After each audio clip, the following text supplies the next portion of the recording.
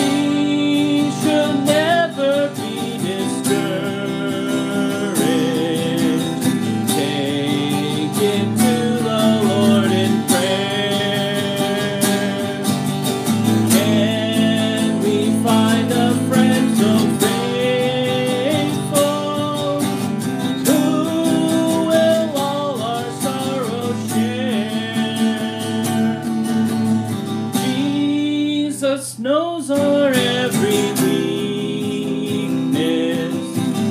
Take it to the Lord in prayer. Are we weak and heavy laden, cumbered with a load of care? Precious Savior, still our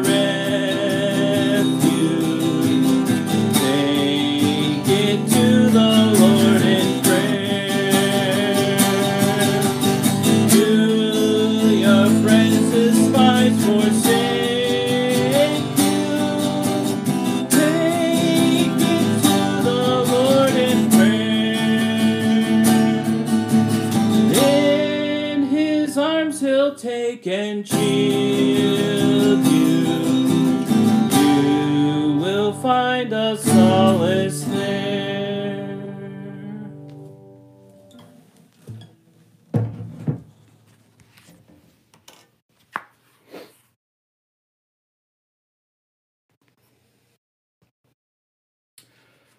A reading from the Gospel of John. Jesus came to a Samaritan city near the plot of the ground that Jacob had given to his son Joseph. Jacob's well was there. And Jesus, tired out by his journey, was sitting by the well, and it was about noon. A Samaritan woman came to draw water, and Jesus said to her, "Give me a drink." The Samaritan woman said to him, How is it that you, a Jew, ask a drink of me, a Samaritan woman?" Jesus answered her, "If you knew the gift of God and who it is that is saying to you, 'Give me a drink,' you would have asked him, and he would have given you living water." The woman said to him, "Sir, you have no bucket, and the well is deep. Where do you get that living water? Are you greater than our ancestor Jacob, who gave us the well, and with his sons and flock, and drank from it?" Jesus said to her, "Everyone who drinks of this water will never be thirsty again. But those who drink from the water that I will give them will never be thirsty. The water that I will give them will become in them a spring of water gushing up to eternal life." The woman said to him, "Sir, give me this water so that I may never be thirsty or have to keep coming here to draw water." Jesus said to her, "Go call your husband and come back." The woman answered him, "I have no husband." Jesus said to her, "You are right in saying that I have no husband. For you have had 5 husbands, and the one that you have now is not your husband. What you have said is true." The woman said to him, "Sir, I see that you are a prophet. Our ancestors worshipped on this mountain, but you say that the place where people must worship is in Jerusalem." Jesus said to her, "Woman, believe me, the hour is coming when you will worship the Father, and neither on this mountain nor in Jerusalem. You will worship what you do not know. We worship what we know, for our salvation is from the Jews. But the hour is coming, and is now here, when the true worshipers, who worship the Father in spirit and in truth, for the Father seeks such as these to worship him. God is spirit, and those who worship him must worship in spirit and truth." The woman said to him, "I know that the Messiah is coming. When he comes, he will proclaim all things to us." Jesus said to her, "I am he, the one who is speaking to you." Just then the disciples came, and they were astonished that he was speaking with a woman, but no one said, "What do you want?" or "Why are you speaking with her?" Then the woman left her water jar and went back to the city. And she said to the people, "Come and see a man who told me everything that I have ever done. He cannot be the Messiah, can he?" They left the city and were on their way to him. The Gospel of the Lord.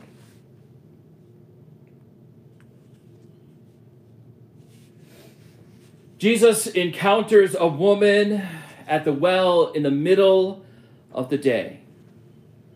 And she is coming to the well during a time when she thinks that nobody else is going to be there because the sun is high, it is hot. She has to carry this water jar to the well and then carry it back home. And the one thing that she was not expecting to receive when she went to the well that day was a transformation. But the woman sees Jesus. She offers him water, but he offers her so much more. He knows who she is. He says to her, "You have had 5 husbands, and the one that you have now is not your husband." And the interesting thing in this text is that he doesn't say that she is living in sinful behavior. At no point does Jesus invite her into a time of repentance, or that matter, he doesn't speak of sin at all. Instead, he offers her living water. But I can only imagine the woman's voice when he says that she has no husband, and she says, "Sir, give me the water so that I may never be thirsty again, or have to keep coming here in the middle of the day in this oppressing heat by myself to draw water." She wants the living water. She knows she needs the living water from Jesus. And she knows that he's the one to give it to her because she says to him, "I see that you are a prophet." She sees Jesus for who he is, a prophet, the Son of God. So why does she see him as a prophet. Why does she see him as a son of God? Because he first sees her. He has seen who she is. He has recognized her. He has spoken to her. He has offered her something that she wants. He has seen her. She has existed for him. He knows that she has value, that she has worth, that she has significance.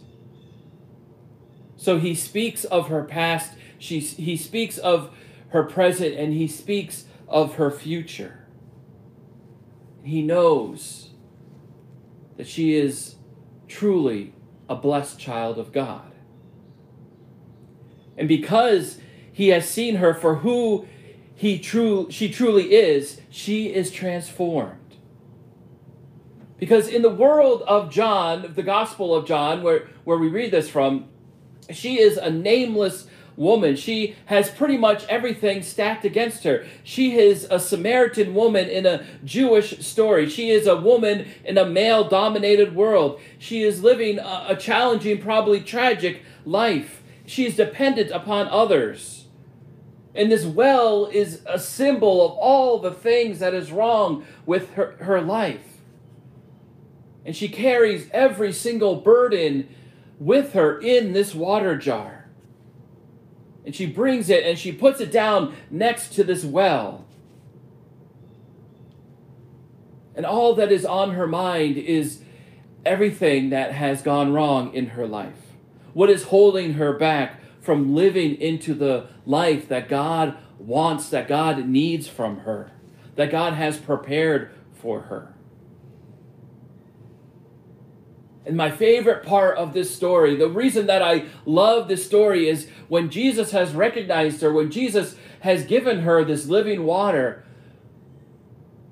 the scripture intentionally tells us that she leaves the water jar behind. She leaves her burden behind. She leaves all her troubles behind, and she goes off and she tells everyone what she has learned from Jesus. She goes off and spreads the word of God in the world, and she is free from all the things that has held her back in this world. So my question to you this morning is, what is in your water jar? What are the things that are holding you back? You can leave those things in a comment below if you like, or you can send me a direct message, a DM, and let me know what are the things that are holding you back, and I can pray for you during this time.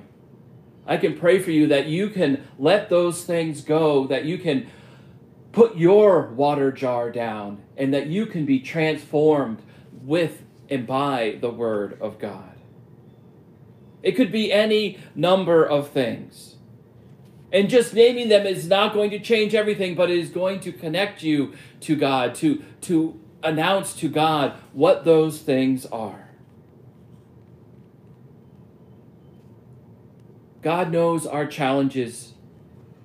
God knows what is holding us back. And the more that we pray, the more that we are able to let those things go out of our hands and into the hands of God, the more that our lives can be transformed. Amen.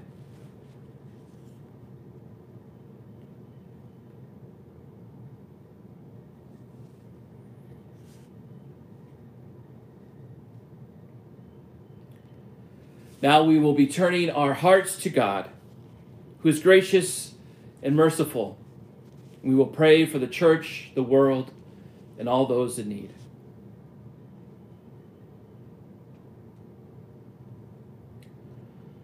God of living water, send your church beyond the boundaries to proclaim your grace. May its witness be a source of refreshment for thirsty souls. Strengthen our voices that all people can know and believe that Jesus is truly the Savior of the world. Hear us, O God. Your mercy is great. God of living water, protect us from pollution and all who misuse rivers or lakes or oceans or streams. Bless the work of those who dig wells, those who advocate for access to clean water, that all people and animals have enough to drink. Hear us, O God. Your mercy is great. God of living water, open the hearts of leaders and authorities that they may hear the cries of the suffering and act with compassion toward them. We especially pray for those who are affected with the coronavirus, those whose lives are affected whether by the virus itself or those who are missing work because schools or different organizations are shut down, because we are doing our part in separating ourselves. We ask that you be with those who are healing the sick and the afflicted. Bless them in their work, in their life, in their ministry. Protect them from all danger and harm. Use the power that you have, Lord, to bless us, to let us know of your presence and your authority in our life, and help us to always focus on you, especially during our times of struggle. Hear us, O God. Your mercy is great. God of living water, mend the hearts of those who grieve broken relationships, whether by conflict, abuse, divorce, or death. Draw near to all who are ill. Assure those questioning your presence in the midst of doubt or suffering. Hear us, O God, your mercy is great. God of living water, renew us in the promises of baptism. Join us together as we worship, whether in person or virtually, as we fellowship with one another, as we share in your good news to the world. Embolden us to serve others and to work for justice and peace. Hear us, O God, your mercy is great. God of living water, we thank you for those who endure suffering and who now boast in the glory of God. Pour your Holy Spirit into our hearts and give us the peace as we live in the hope of our salvation. Hear us, O God, your mercy is great. According to your steadfast love, O God, hear these and all our prayers as we commend them to you. Through Christ our Lord. Amen. Thank you, everyone, for joining me in worship today. Stay tuned to Facebook as I provide more opportunities for us to be with one another in a virtual setting, whether it is through worship, through prayer, through Bible study. I'll be announcing more of what I will be doing throughout the week. I hope you have a very blessed day. I hope that you are safe and that you have an ability to connect with your loved ones, and remember to wash your hands. Take care and be blessed. Have a great day.